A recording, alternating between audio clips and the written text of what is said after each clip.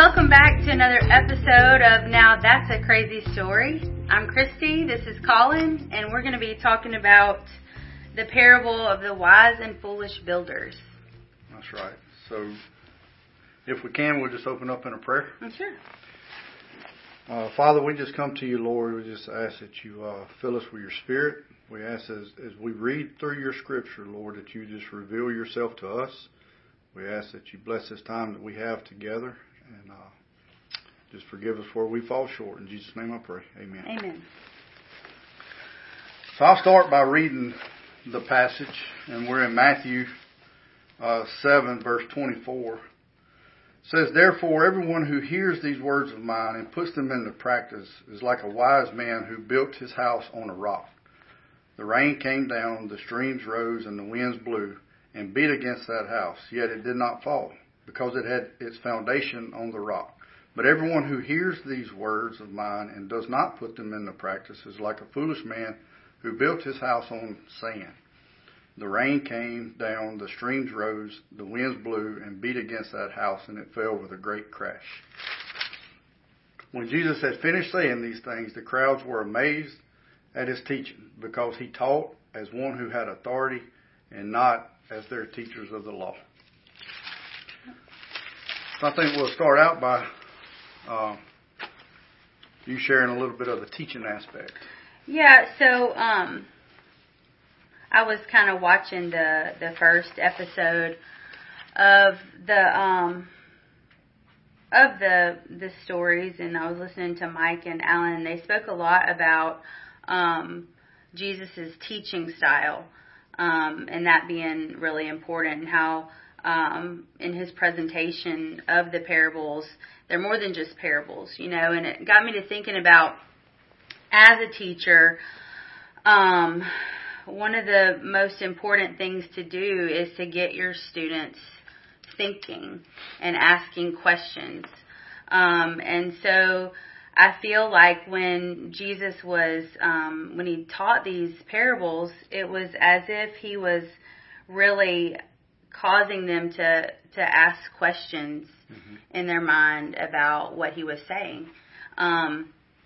It's been said, I don't know, it was in a workshop or something that I went to, but the students that are, the people in the classroom that are talking the most are the ones that are doing the most learning, and so when he tells these stories, they often have questions in the stories, and they're often just causing the listeners to ask questions in their mind as they're listening to him speak. So I also think about how people are always bringing up references to The Chosen these days, but, there's this episode of Jesus and Matthew, and he's really planning out this sermon. It shows little clips of him, reciting things, and he'll say something like, "No, I don't want to say that," and he's telling Matthew what to write down, and so he's very intentional with the order that he puts these parables in. He's very intentional,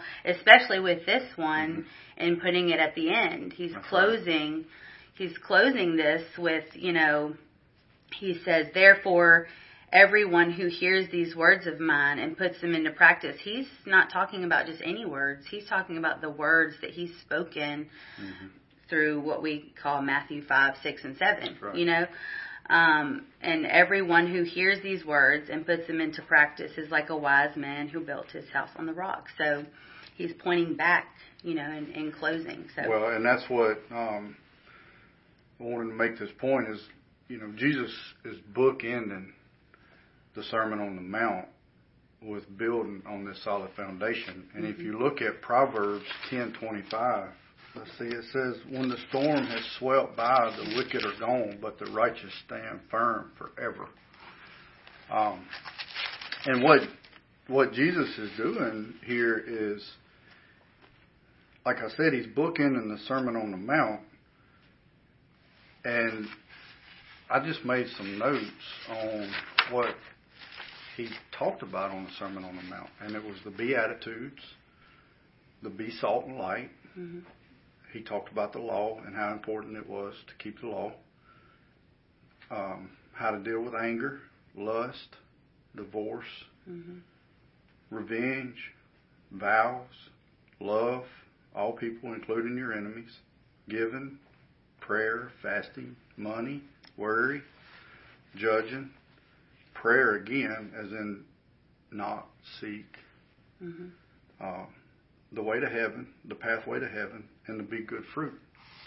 And man, after we was charged with asked to do this, and I got to looking into it, I was like, this is one of the most.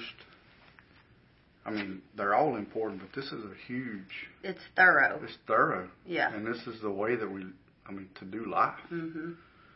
And pretty much every aspect of our lives is found in this. Touched upon. Yeah. And, and so if you want to, we'll just kind of start digging into the.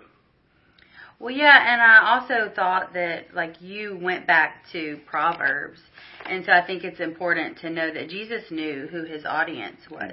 He's got a mixed audience there. He's got some Gentiles, but there's Jewish people in the audience as well, and they know, they've heard a few, parables, Mm-hmm. in the Old Testament, but they would automatically think back to that proverb, probably, Mm-hmm.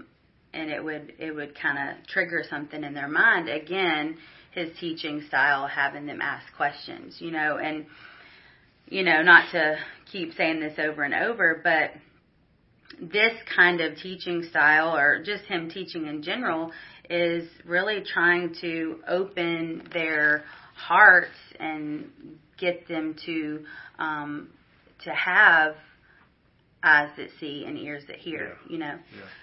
So. And what you said is very important. I mean, any scripture that is found in the New Testament, you can point it back somewhere in the Old Testament. Yeah, especially when Jesus is, speaking. Yeah. Okay, so we'll just start.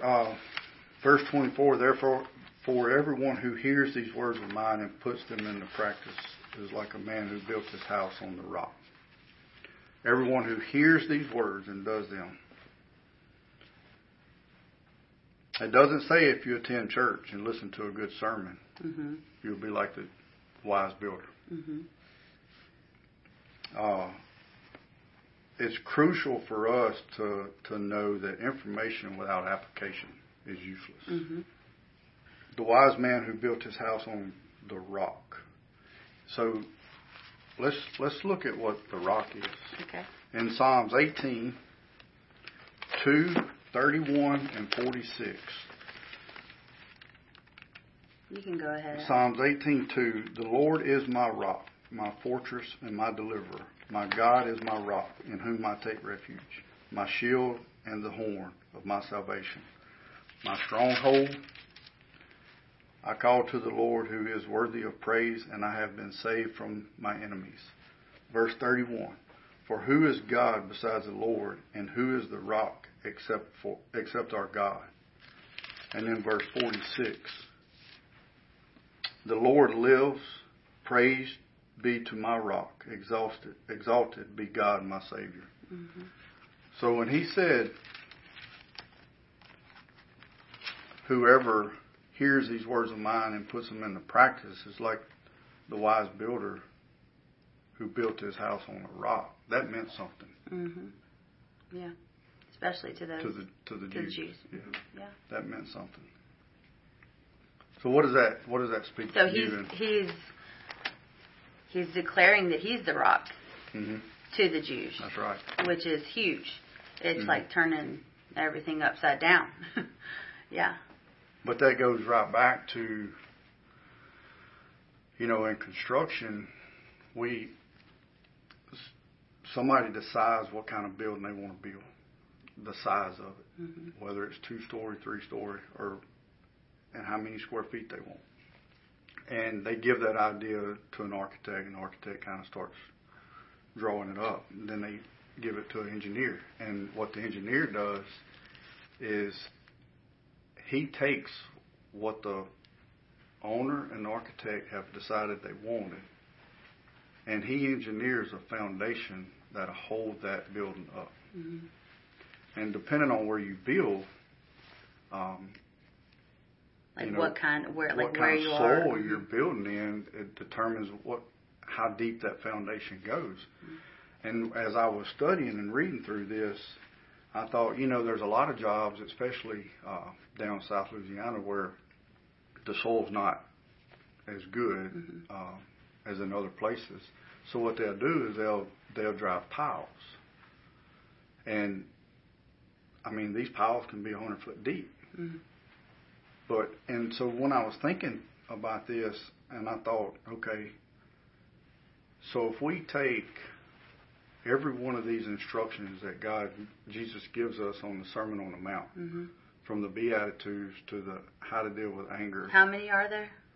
I think it was like 17 or 18 mm-hmm. on the that's how the Bible splits, right. kind of divides it up. But if you just picture each one of them as being a separate pile.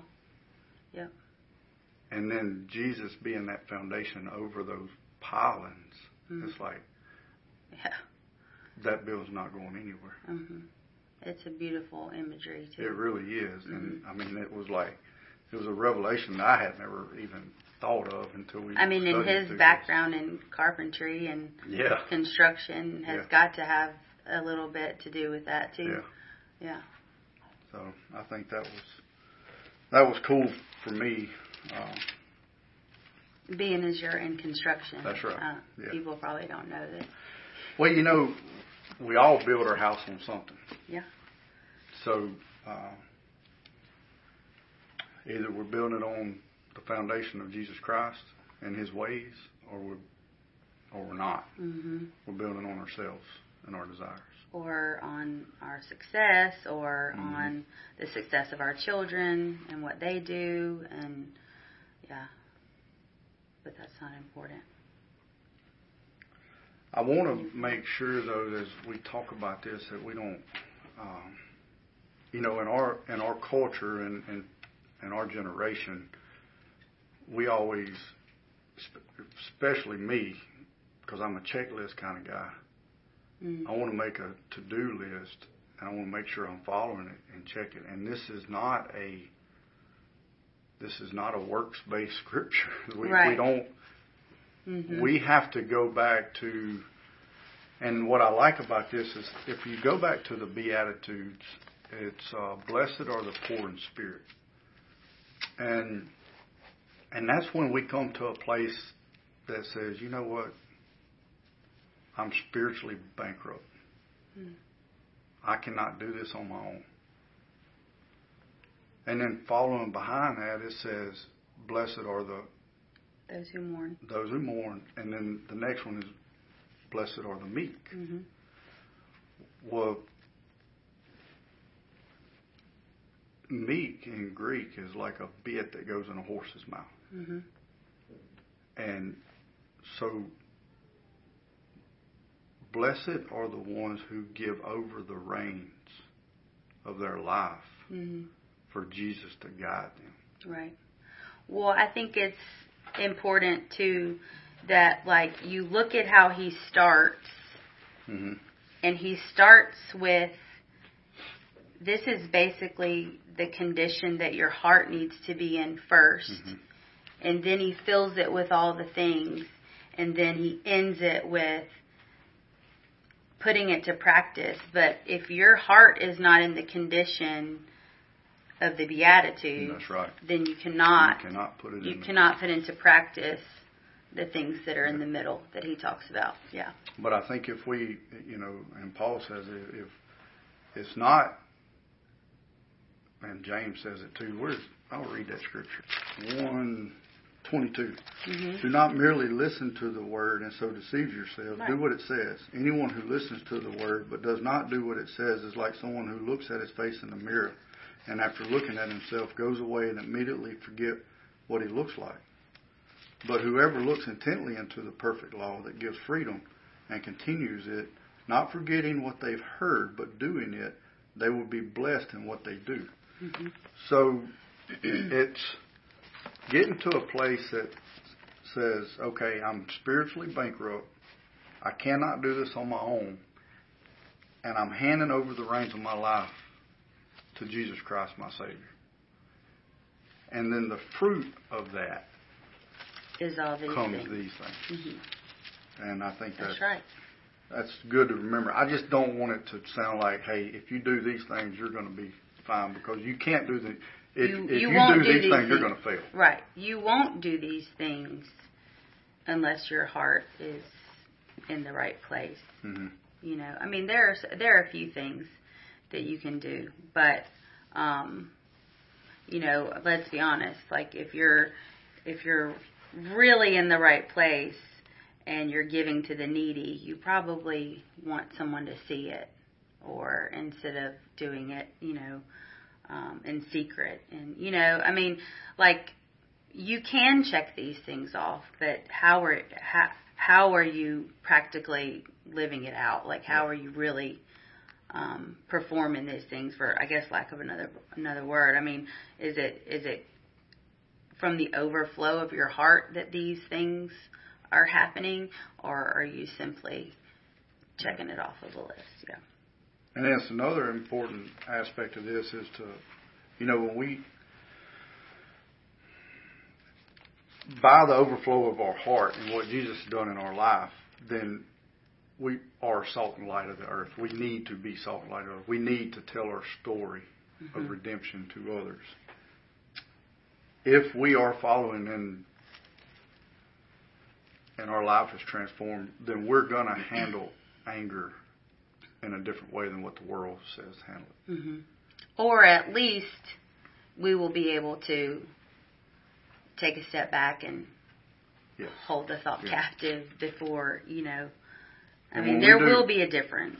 When we do sex God's way, it's better. Mm-hmm. You do sex the world's way, it leads to death and destruction. Right.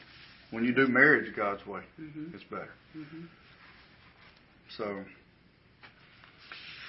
all right. So we'll move on to. All right. This is big right here. It says the rain. I'm in 25 now. So we've only gone one verse. One verse. So we're talking about the guy who hears and does, and he's a wise man who built his house on the rock. And listen to this. The rain came down, the streams rose, and the winds blew and beat against that house. This is the guy who heard and applied, and the storm still came. And it's very important for us to remember that just because we turn our life over to Christ does not mean that we're not going to face the storms. Mm-hmm. We're going to face the same storms that the foolish man faced. That's right. Just because we believe and just because we hand our lives over and follow doesn't mean that we're not going to have those same storms that the person who hasn't. They will come inevitably. It's just a matter of when, right? And so the outcome is completely determined on what you've got your foundation built on. Mm-hmm. And I mean, I think our lives both are a testament of that. We, you know, anyone that knows us really knows that we both have a past, and everybody's got a past, but we both come from failed marriages. And so the difference between the marriage that you and I have now is that our marriage now is built on the foundation of Christ. Yes. And our former ones, unfortunately, were not. And so they did not weather the storms that the world threw at us. And so, yeah. I was the foolish builder. Me too. At one time. Yeah. Now we'll move on to verse 26. All right, so, but everyone who hears these words of mine and does not put them into practice is like a foolish man who built his house on sand. Mm-hmm. So, who's a foolish man? You know what the foolish man in Greek What is means? It? No. Moron. Really? Mm-hmm. And the translation for that is godless. So interesting. And it doesn't mean ignorant. This is somebody who God has the information. Yeah. But chooses to say, no, God, Uh-huh. I got this. I can do it on my own. Mm-hmm. That happens a lot. Yeah. We do that. We did that. Yeah. You know, we were both raised in church. I still do it sometimes. Of course, yeah. I think it's a conscious decision. I mean, we have to make these decisions sometimes daily. Mm-hmm. Yeah. That's why he says to pick up your cross daily. Yeah. Yep. So, and I was going to point out here, it says he built it on the sand. So to put this in the context, Jesus was preaching at the Sea of Galilee. Mm-hmm. And so there's a lot of sand there, right? Right. Well, if you dug down 10 foot, you would hit bedrock. And so this is real life stuff happening there. I mean, so we think of these stories as like stories, but they seen this, they lived through this. Mm-hmm. And what would happen is you would have two different kind of builders. Well, and at where they were at that moment, it meant something to them when they were sitting there listening Absolutely, to that. because I mean, you could see the buildings, right? So you had two different kind of builders. You had one that would take the shortcut, You have the that cheap today, way, don't you? yeah, and they'd build their house on the sand. But then you would have these guys who would spend the extra money, the time, the effort, the energy, and they would dig down 10 foot and they'd get to that bedrock. So how long does it take when you're driving those piles down? Oh, it takes a long time. I think that's important to talk about how much time can it take to really make sure that you're building on a firm foundation. I mean, and a lot of extra money. I mean, extra cost. Cost. So we'll call it cost. Cost, yeah. Yeah. Sacrificing your time, sacrificing the things that you want to do and places you want to go.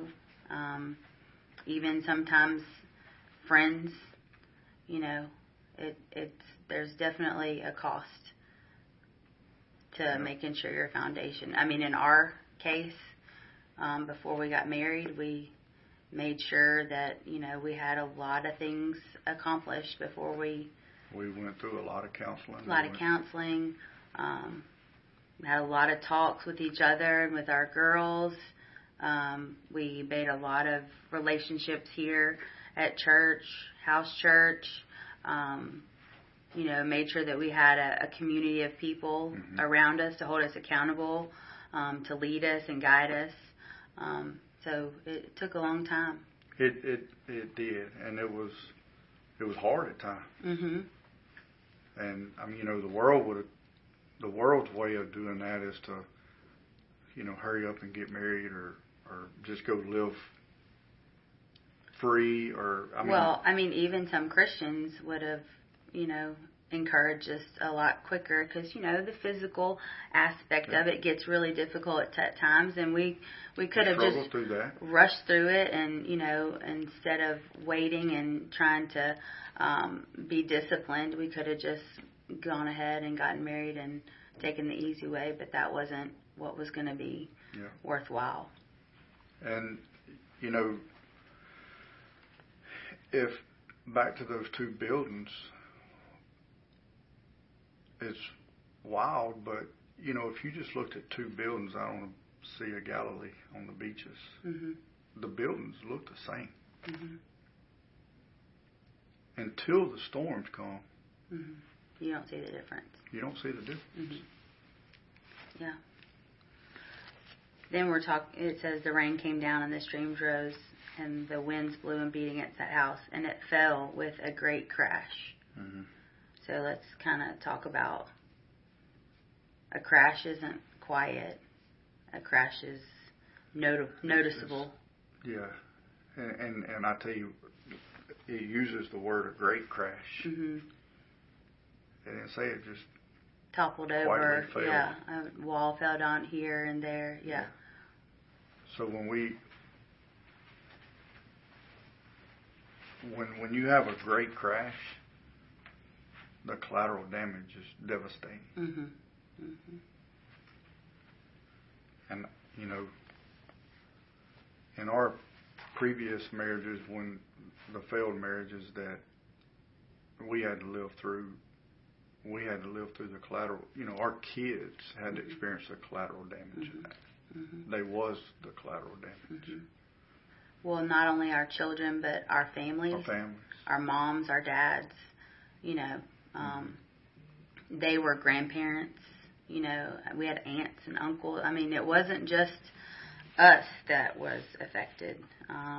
People that knew us and looked up to us, that thought, oh man, that would never happen. You know, we in a sense let them down in a way. So yeah. I want to. Great crash. Yeah, and I want to back up. Not really back up, but I want to point out. I want us to discuss what is. So we discussed what the rock was. Mm-hmm.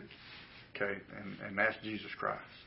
So let's kind of talk about what does the sand look like in our time today. And when I was thinking about this, I'm asking you this, and then I want to discuss it. But it kind of took me to the lust of the eyes, the lust of the flesh, and the pride of life. Mm-hmm. Well, especially like in Western culture, so much of what we find our strength in is our status in society and our how much money we make or how many degrees we have, where we went to college, and all of those things are important in a sense. I mean, we want to be hard workers and we want to be, do everything to the best of our ability.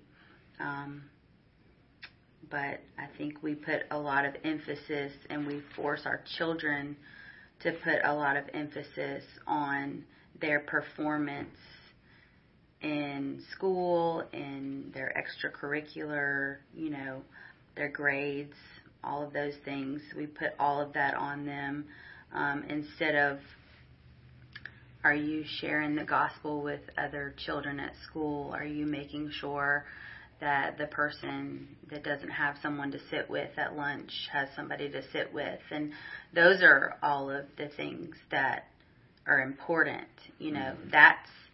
That's what's building a strong foundation in their lives for when the storms that are to come when they become adults. If we're putting emphasis on those things, building those treasures in heaven, then that's building a firm foundation for them, And when they get married and they have troubles, they'll be able to withstand the troubles in their marriage. I want to challenge our audience to think about and pray about what is your foundation right now. Are we building our foundation on the lust of the eyes? I mean, do we feel like I deserve something, so I want it? Like I would feel like I deserve a bigger house, and usually that's tied to money. Mm-hmm. Is it? What are the little grains of sand in your life that you can point out? Are you spending too much time on your phone instead of time in the Word? And then we have, is it the lust of the flesh? Mm-hmm. I mean, that's, what are we building our life on? Is it our hobbies? Mm-hmm. I had a guy tell me that, well, my wife is griping because I'm going hunting a lot. And you know how much I love hunting. And I was thinking about this, and, I said, well, as men that love to hunt, we like to watch hunting videos. Mm-hmm. I mean, you know that. Mm-hmm. I love watch hunting shows. And then on Saturdays we're going hunting, Friday evenings, whatever. So we're gone. Mm-hmm. But what if we watched How to Date My Wife? Or what if we watched... Did you watch that? No. I'm just saying, what if we spent that time during the week pursuing our wives, pursuing how to better our relationship with our wife than pursuing how to kill a 150-inch deer with a bow in Indiana when we're going to be hunting in Louisiana? What if we pursued that a little bit more? Our wives may not care if we went hunting. They would be fulfilled. Yeah. I think I've gotten better at that. Yeah, you have. On my end, though, or on a wife's end, instead of complaining about that, maybe we could praise y'all a little bit more for your efforts around the house when you do something, or your job, or how you provide, or, maybe we could be lifting you up that way. Then maybe you'd want to spend more time with us. It's not all just y'all, but yes. But You're I'm right. just thinking about that. We build our lives on, is it golf? Is it hunting? Is it fishing? Is it our kids? Mm-hmm. Is it checking off a list of good things? That's right. Is it making sure that we're crossing our T's and dotting our I's as far as, what the good things that we're supposed to be doing? Yeah. Is it a list check? Or is it the pride of life? And the pride of life can be success. It can be rich, get richer, more popular, seeking approval of others. And this is where I struggle as a business owner, is, and you know this because you know me well, is I want to be as successful as I can. Mm-hmm. But at what cost? But at what cost? Yeah. I don't want to climb that ladder all the way up to realize when I get to the top it's on the wrong wall. Mm-hmm. Mm-hmm. You don't want that corner office. Finally work your way up and get that corner office in that high rise to come home and be alone. Well, not only that, but obviously we don't want to lose our family, but we also don't want to live a life without having touched someone else for the gospel. Right. Without having, reached out to someone in need or shared what Christ has done in our life. I mean, that would be the true tragedy. Not just, because we could lose everything and not ever have anything this side of heaven, but if we have shared the gospel and we have helped a life in need and given a life hope because of Christ, then we have succeeded truly. Yeah. Yep. You want to read that last verse? Yeah. Okay. So, when Jesus had, this is 28, 7:28, when Jesus had finished saying these things, the crowds were amazed at his teaching, because he taught as one who had authority and not as their teachers of the law. I thought about that,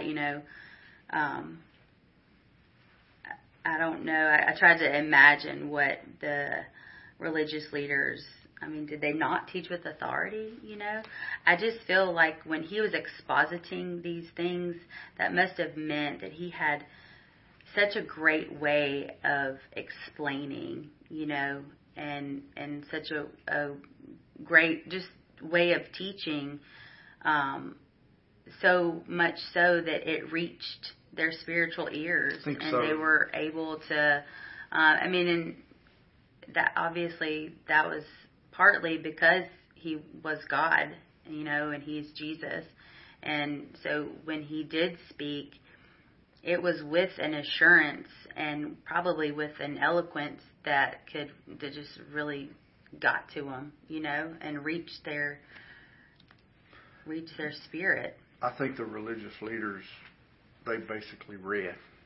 Yeah. And probably, I would think, I mean, Dead this is hands, conjecture on my part, but like stern, that the little pointers as they was like going down, shoulders back, yeah, you know. And I just think Jesus, obviously anointed with the Holy Spirit, probably had a special presence. And he spoke, I think, from, again, conjecture, but I think it was probably a softer voice, loving, kind of caring voice. I think you can do that with authority. Like, sure.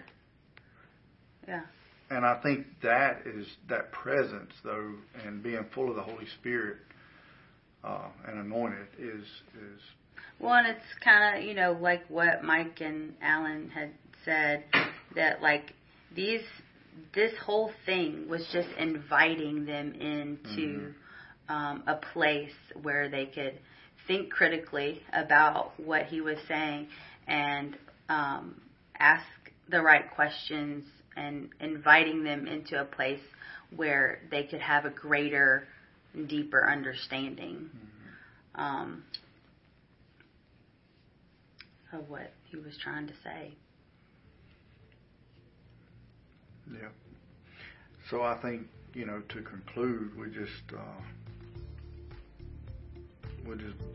kind of back up, and the challenge is like I said earlier, is to really think about what your foundation is built on. And for one, I hope that we can all get to a place that we realize that we're spiritually bankrupt. And I hope we all get to a place to realize that we need to turn our lives over to Jesus, or the range of our lives over to Jesus Christ. And read through the Beatitudes and these parables and these stories from 5, 6, and 7, and just be in prayer about that, and think about, like what I said, each one of these being a piling to hold this foundation up. And man, if we all did life like this, there wouldn't be no divorce. There wouldn't be no adultery.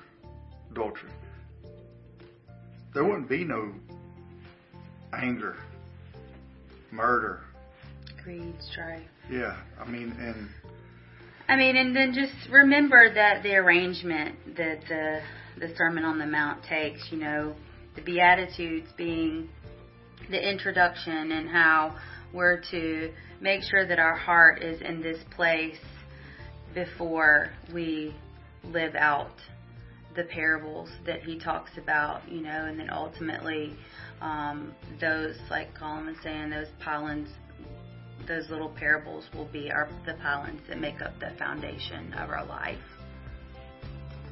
in Christ. So we love y'all. Thanks for listening. Thank you. Hope you enjoyed it.